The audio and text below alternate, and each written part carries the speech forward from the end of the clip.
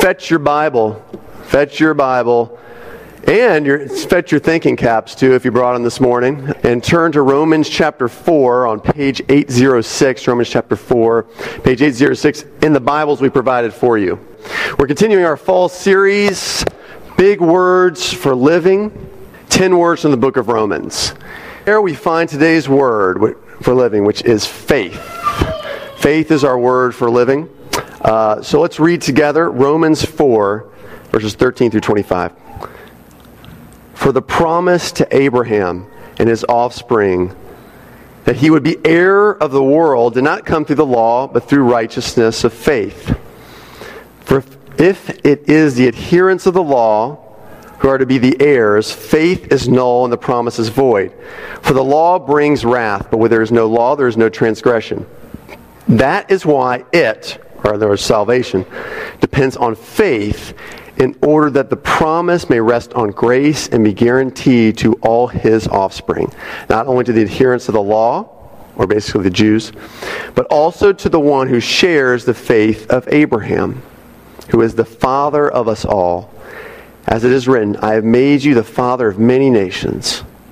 In the presence of God, in whom he believed, who gives life to the dead and calls into existence the things that do not exist, in hope he believed against hope, that he should become the father of many nations, as he had been told, so shall your offspring be.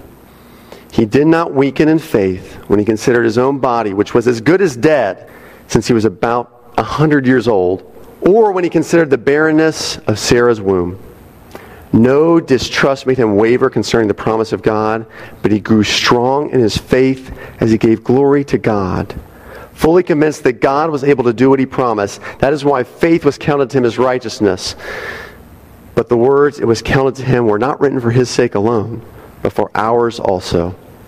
It will be counted to us who believe in him who raised from the dead Jesus our Lord, who was delivered up for our trespasses and raised for our justification. Pray with me if you would. Lord, you've been preaching this sermon to Katie and to myself really since August. But it's a sermon also that I fear will be hard to digest in one meal. So Lord, I ask of you, I plead with you this morning that it would be your words that need digesting. Your words that our hearts need to receive, that our ears need to hear, that our minds need to wrap themselves around this morning. We ask this all in Jesus' name. Amen. Faith. What is faith? Well, faith is a few things. Faith is a gift from Christ. Right? We're told, Paul says, that salvation is by grace through faith, and this is not from yourselves, it is the gift of God. So we see immediately faith's relationship to grace. It falls under grace. That even faith, that even the thing that allows us to see God's grace, to experience God's grace, faith, even that is a gift, an unmerited gift from God. So faith is a gift. Faith is also the spark that ignites life in Christ. All right, we talked about last week, the only thing required to gain favor with God is faith. Faith, trust, belief, all the same Greek word in the original Greek manuscript. Faith, the only thing required, it ignites life with Christ. It ignites grace, makes it active for our life. Thirdly, faith is the glue to life in Christ. Faith is what keeps us bonded to Christ as we continue to live for him. We're told that in Hebrews chapter 11, verse 6, without faith it is impossible to please God. In other words, everything we do, we're called to do by faith. But we're not going to talk about that this morning. We're not going to talk about any of these three things. There's a lot that faith is. Actually, I looked up the word faith in the 1900-page Oxford Shorter Dictionary, which, by the way, I'm not sure a longer dictionary exists. I mean, who really reads, right? These longer dictionaries, 1,900 pages, ridiculous. 7 definitions of faith, 12 sub-definitions. By the way, my favorite derivative of the word faith, just for fun, is faithist. In other words, you can be a faithist. If you're a member of a sect whose religion is based on a text given through a revelation, you are a faithist. Now, that's for free right there, but don't abuse that word, okay?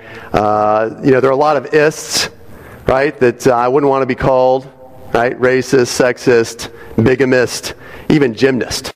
I don't want to be called that, right? But faithist, that's one I can be proud of, right? So we can call that, brothers and sisters in Christ, you faithist. Right? But anyway, all right, so there's a lot of definitions. Now, we could narrow down these definitions if only the Bible gave us its own definition for faith. Let's turn to Hebrews chapter 11, verse 1. Hebrews 11, verse 1 says this: faith is the assurance of things hoped for, the conviction of things not seen. Now, if you hope for something, you are in a fundamental state of discontentment. In other words, think about it this way. If you hope to go diving next weekend, right, you are in a state of discontentment because you wish you were diving now. If you hope to get married, you do so because you are discontent with your present circumstances and probably your pull-out futon, right? If you hope you can find a new job, it's because you're discontent with your present job. You hope for something, you're in a state of discontent. So faith is birthed out of a holy discontentment. Faith is birthed out of a holy discontentment. This is the case for us. Maybe not all of us. Some of you had faith like as a zygote, right? That you sensed you were sinners in your mother's womb and you repented of kicking her in the stomach, right? You have faith this early in your life. The doctor slapped you when you came out of the womb and you're like, I believe, right? This is your testimony, and it's a great testimony. You have been a Christian, you've trusted in Jesus for as long as you can remember. And man, I'm thankful for that. But I look out there, and I know some of you, and I know a number of you, your faith was initially born out of discontentment. You recognize that something wasn't right about the world. Something wasn't right about the way you lived. Something was broken. You were troubled by decay and death, deterioration that you see all around you. You were discontent with it. And so you looked to hope in some more sure promise, an assured promise. So you found a promise that started with Abraham and was fulfilled in Jesus. You looked to Jesus who could heal brokenness, a broken relationship with God. It says in verse 25 that Jesus was delivered up for our trespasses, the thing that severed our relationship, that severed indeed the world and creation from the way it was intended to be, sin, which causes brokenness. Jesus was delivered up to reconcile us to God, to mend it once again. You hoped in Jesus who promised to end all death and decay because of his resurrection. Where it says again in verse 25 that he was raised up for our justification. That God raised him for our justification. In other words, God said, I accept your sacrifice, Jesus, that you made for the world. That will bring people into a right relationship with me. That will justify them before me. And in doing so, he not only made us right, but he will make the whole world right again. In a nutshell this morning, if you remember nothing else, this is kind of the sermon in a nutshell, and it's one we're going to have to think hard about this morning. Faith in Jesus gives us a holy discontentment with circumstances being permanent. Faith in Jesus gives us a holy discontentment with circumstances being permanent. Circumstances aren't the way they should be. And to have faith in Jesus means we have a holy discontentment, believing in a greater promise to come where things will be what they should be. Abraham's faith was born out of this kind of discontentment. He saw that something was wrong in his life, and he looked forward to a greater promise. Let's look at that first. Verses 16 through 21. Follow along with me here. That's why it depends on faith, that the promise may not rest on grace, or the promise may rest on grace and be guaranteed to all his offspring, not only to the adherent of the law, in other words, again, Jews who've been following the law, but also to the one who shares in the faith of Abraham, who is the father of us all, as it is written, I have made you the father of many nations. We are called to share in the faith of Abraham. He is the father of us all. What characterizes Abraham's faith? What characterizes his faith? Let's keep reading. It says it here. Verse 18. In hope he believed against hope. Where most people would have resigned themselves to the permanency of how things were. Right? Things are just this way, you got to deal with it. Abraham raged against this, right? He was filled with a holy discontentment for more. What more had God promised for Abraham? Verse 18, again, we'll continue on. That he should become the father of many nations, as he had been told, so shall your offspring be. So he would have children, become the father of many nations. Continue on, verse 19. He did not weaken in his faith when he considered his own body, which was as good as dead, since he was about 100 years old. Now, when God's word says you're old, all right? When God's word goes out of its way to say, look, your body is as good as dead. Man, I mean, you were seriously knock on heaven's door, all right? You know, the guy from the morgue pops by, right? Just to peek in and say, hey man, just in the neighborhood. So if you need anything, you know, I'm here. We might as well get this done, right? If your body's as good as dead, the Bible says this about you, man, things are bad. Like the neighborhood kids, they stay away from your tent because they're afraid of man, dude, there's a living corpse that lives in there. I've seen it, right? It's frightening. I mean, your wife is checking your pulse every time you're asleep, right? This is what it's like for Abraham. He is almost there, going to be home with Jesus. People were no longer asking him and Sarah, that question, so when are you guys thinking about having children? Right? That was not happening in their life. No one was thinking this. But instead of buying in to what everyone else was saying, to what made sense to everyone else, we're told that no distrust made Abraham waver concerning the promise of God, but he grew strong in his faith as he gave glory to God. He was fully convinced in God's promise. It says there in verse 20. So we have this faithful discontentment in Abraham that said, yeah, man, I'm almost there. I'm about to go home, but I'm still going to believe Jesus. But as we know, this brings with it a dilemma. Because Abraham had no idea when this promise would be fulfilled.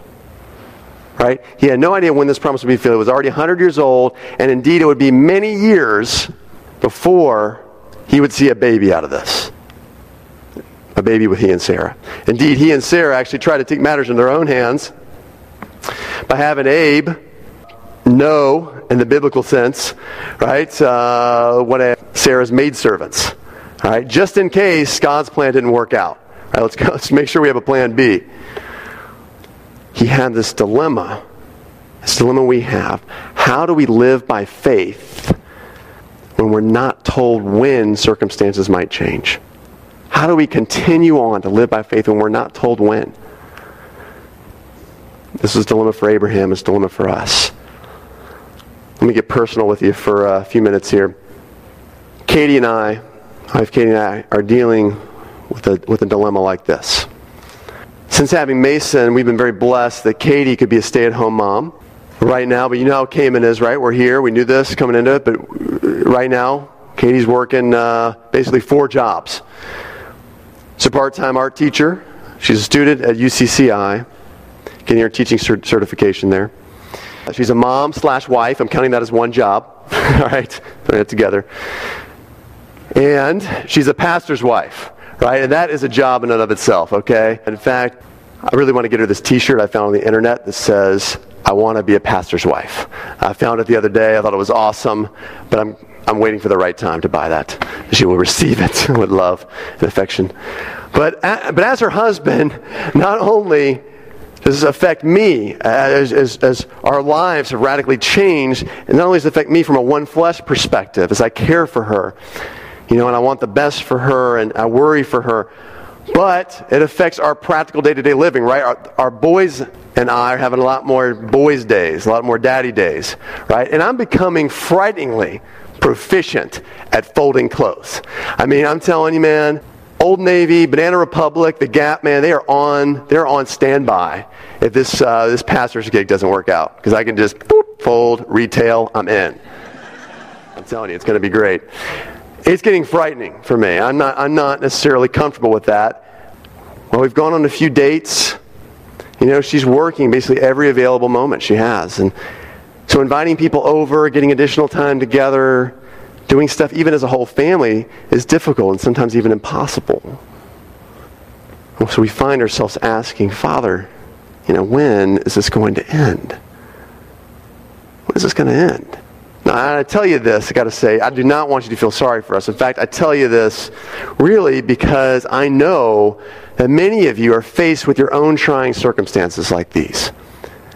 Where you're asking the same question. When is it going to end? How do I keep living by faith, but I don't know when this is going to end? But we know, don't we? We know that if He tells us when, that faith will end. Right? If He tells us when, faith will end. You know what I'm saying? If He was to tell us, okay, this will all be over, 16 days, don't worry. All right? If He tells us this, what happens? We start relying on that light at the end of the tunnel. Right? No need to rely on God for strength. No need to have faith in Him to persevere. It'll all be over soon. If He tells us when, faith tends to end. So how do we live by faith if we don't know when circumstances will change? The key, I believe, is to make it your highest aim to know Jesus. Sounds simple, right? The key is to make it your highest aim to know Jesus. In a minute, I'm going to tell you how we produce this, how we grow in this. But we need to make it our highest aim to know Jesus by faith, because when we do so, two things begin to happen. The first is that you begin to see a life-transforming reason for present circumstances. You start seeing a life-transforming reason for present circumstances. You start thinking, this tends to happen. You'll tend to say this comment. You might wake up and say it one day. You might pray and God brings it to mind. You might read the Bible and it makes sense. A friend might say something that might spark it. But you'll say one day, yeah, I see this. It makes sense now for my situation and for what I know about God and my relationship with Him. Right? It clicks why these circumstances are the way they are. So, for example, in Katie and I's situation, this sermon that was born really in our hearts a couple months ago in some ways has driven us to know Jesus better. All right? And He has shown us how it clicks. Not that it's easy. We had to pray about it again this week. But He's shown us how it makes sense for our lives. A life-transforming reason. For instance, Katie's extremely gifted. I want to brag on Katie for a minute. She's extremely gifted with compassion and mercy. Specifically towards people who've often been misunderstood. The place she's teaching at Hope Academy. Some of Hope Academy students learn differently. And God has already used her tremendously to love on those students, to understand those students. And it makes sense that she's in that particular place. She's also very gifted, I feel like, in evangelism. She's great at reaching out to people. She's naturally then, because she's kind of almost forced to, connect with people in two different communities, right? UCCI, she goes to school there, and also here at Hope Academy. All right, makes sense. Now, her husband, he is very gifted in selfishness. I don't know if it's a gift, but I have it. All right, so, and I know that God is taking me to another level of depending on Him and not on myself. Because I am more and more Mr. Mom, and I am not comfortable with a sponge in one hand and Spider-Man underwear in the other, all right, as I cook something with my elbow. Okay, I'm not good at this. It's making me depend more on Jesus. So it makes sense this is happening because our lives are being transformed. You see this?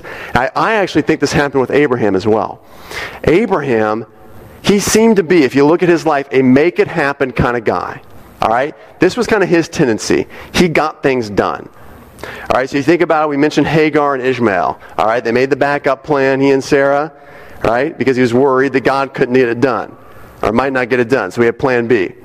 All right, Abraham was a guy, he brokers a real estate settlement between he and his buddy Lot as they look out over this undeveloped territory. All right, everywhere.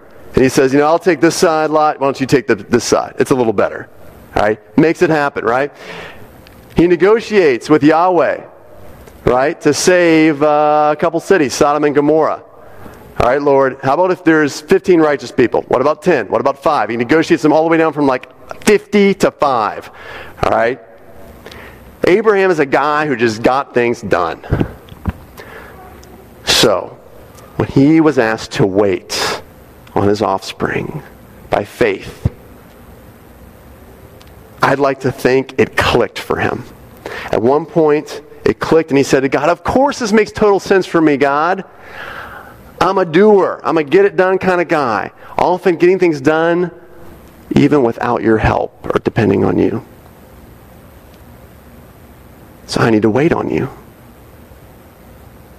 I don't need to forget about this baby thing and resign myself to the fact that we're not going to have kids. I need to wait with a holy discontentment, but believing you're going to fulfill it. Right?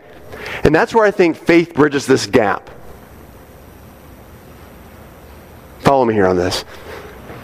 The gap between contentment and discontentment.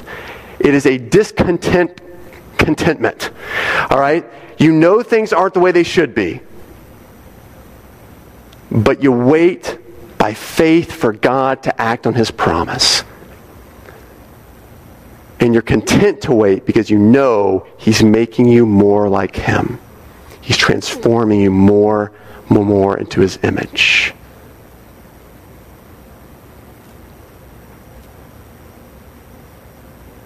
Here's the second thing. The more you know Jesus, the more you just wish He'd end this whole charade so you can just be with Him eternally. All right? Lord, I don't care if you come and the earth, dissipates. Because I just want to be with you. This happens. The more and more you know Jesus, the more and more you have these moments of really longing for His return. Because, friends, some things God doesn't want to give you now so that their fulfillment and eternity will be all the more joyous and produce all the more exaltation of Him. Now, your circumstances, they may be leagues more difficult than mine. Okay? Tremendously more difficult. I know that some of you have slaved away at jobs for 15 plus years, in fields for 15 plus years that you hate. I know that some of you have suffered. You've suffered miscarriage after miscarriage in your life. I know that some of you are carrying burdens. You're carrying cargo that never seems to find its port. I recognize this. But even, and I pray that God might change the circumstances. I do pray that. But even if He changes one circumstance, there will always be something else. There will always be something else. We'll always be carrying a godly discontentment because something will always be messed up in our lives. Because we live in a fallen and broken world. Do you see that? We'll always carry this godly discontentment around. Man, things are not as the way they should be. Even happened for Abraham. Interesting. The Bible actually says this about Abraham. That Abraham, this is Hebrews 11, verse 13. Abraham died in faith, not having received the things promised, but having greeted them from afar. Now you might say to that, wait a minute. I thought he received what was promised, right? He had this baby, Isaac, Right? He saw it came out of the womb. It cried. He held it in his arms. It was all gooey, etc. Right? Abraham saw Isaac. Absolutely. Evidence of God's promise. But he didn't see his grandsons, Jacob and Esau. And friends, that's what it's like for us in life. We're blessed if we get to see the Isaac, part of God's promise fulfilled. But there will always be Jacob and Esau's, right? There will always be part of the promise that is not fulfilled until eternity. Until God's plan comes to fruition. We will die before that happens. There lies in every struggle a promise fulfilled at your resurrection. If you're in pain, every tear will be wiped away. If you're tired and beat down by life, there is an eternal Sabbath rest. If you're beset, you're frustrated by sin, you will be clothed with robes of white one day. That's why, friends, the remedy now is to more intimately and more thoroughly know Jesus to the point where you're longing for his return. Then the promise doesn't seem so far away, because it isn't. Because it isn't. So the key to carrying on in this discontented faith is knowing Jesus. All right? Knowing Jesus more and more. But there's one more obstacle I want to talk about. I want to get practical here too as well. One more obstacle. A second dilemma or problem, that is, some of us try to change circumstances on our own.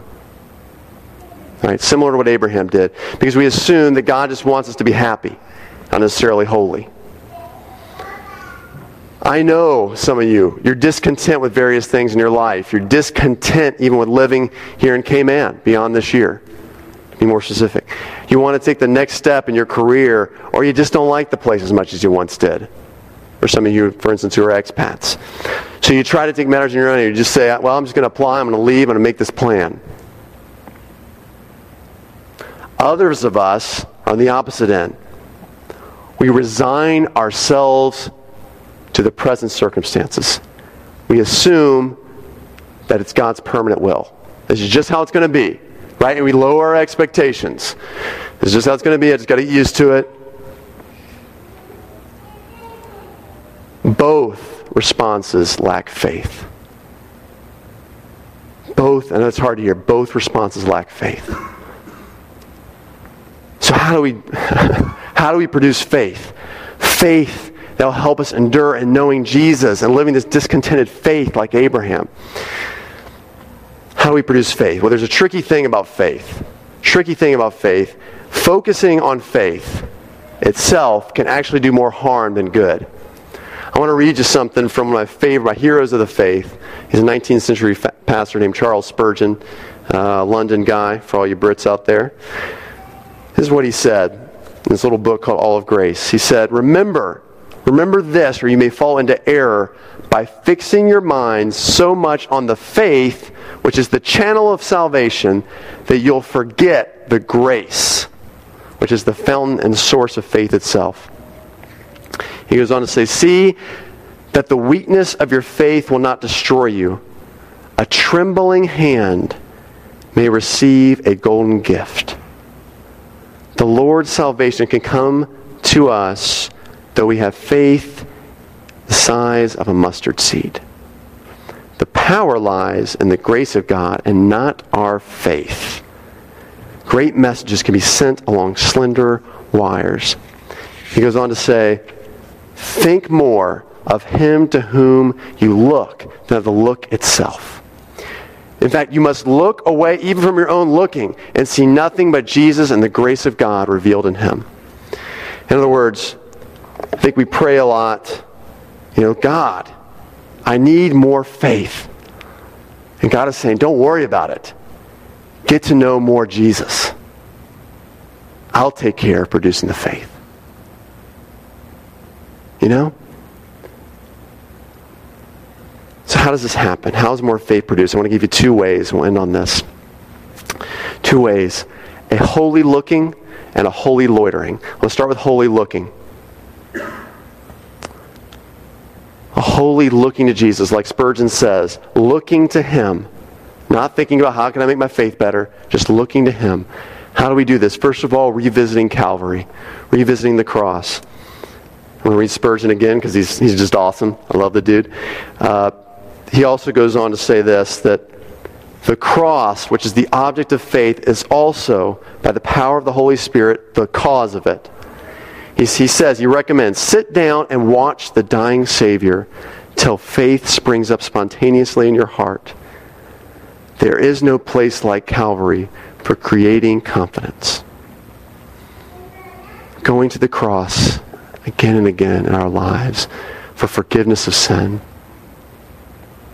Secondly, holy looking can also look like worshiping, glorifying, being in the presence of Jesus. It's why worship through song is so vital in our faith.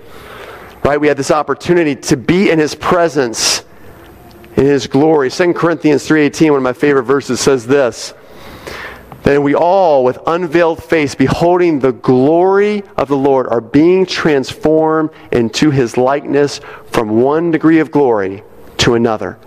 In other words, just by being in His presence, we're beholding His glory. He's changing us a little at a time. Looking to Him.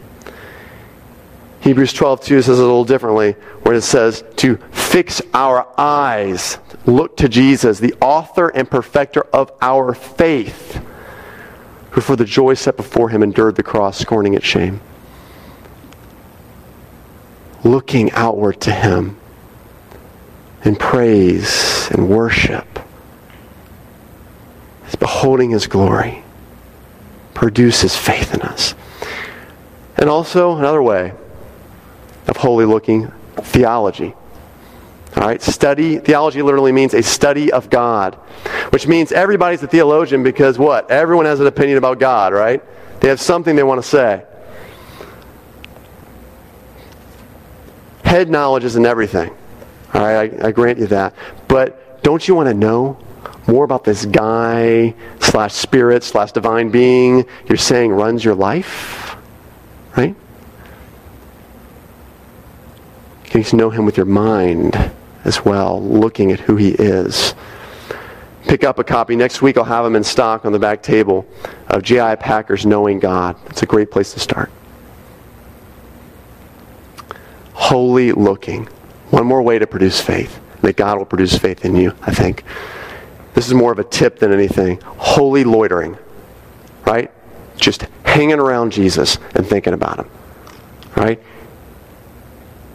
Between TV shows, on a walk, in your car, while you're waiting for an appointment. These are often times I find God starts to produce faith in us through holy loitering. What do I mean? You start wondering about Jesus. I often wonder, what was Jesus like as a kid? All right, what was He like as He grew in wisdom and stature as a kid? There's actually a song about this by an artist named Rich Mullins. Have you ever heard of him? He wrote a song called Boy Like You, Man Like Me, where he says, he wonders, man, did you ever wrestle with dogs? Did you ever play beneath the spray of a water hose? Did you ever make angels in the winter snow? Right? And he wonders what it was like to know Jesus when he was that age. What was it like to hear Jesus teach from a boat? Right? Think about these things, to wonder about Jesus. Or what was it like to be one of His apostles and listen to Him in the upper room? Right? Jesus was pretty much, I think, probably the only person of whom we don't say, man, I hope this guy's sermon's short. He must have been beyond captivating. Or what about being the kid from whom Jesus borrowed the fish and the loaves to multiply? To watch Jesus use your sardines and sourdough that you had in your brown bag, right, to perform this miracle. And it's important, too, that we wonder about Jesus and ponder Jesus with others. That's why community groups are so important, friends. Be involved in one. To think about this together. And there's no need to look at your watch or to jump to or make a rush to conclusions. Rather just to sit, to think, as faith is produced in your heart. Or take a Saturday afternoon to read the Gospel of Mark. And just ask the Father, what do you want me to learn about Jesus? What do you want to show me about Jesus? Friends, faith. It's a strange word in many ways. Hard to understand, hard to pin down. But I think God is saying to us this morning is, don't worry so much about your faith or the state of your faith. Worry about knowing Jesus. He'll take care of the faith as you live a life of holy discontentment. Let's pray. Abba, Father, we trust you to take care of the faith, that you will produce that in us as we aim to get to know you better, as we aim to look to you, to behold your glory, to revisit Calvary, revisit the cross again and again in our life for forgiveness, for the strength to carry on. And Lord, that we consider just who you are, Jesus, in our lives. And as you produce faith in us through knowing you, that you will help us persevere in not being content with present circumstances, but always hoping for something greater, a greater promise fulfilled only in you, Jesus. Help us carry on by faith. In your Son's name, amen.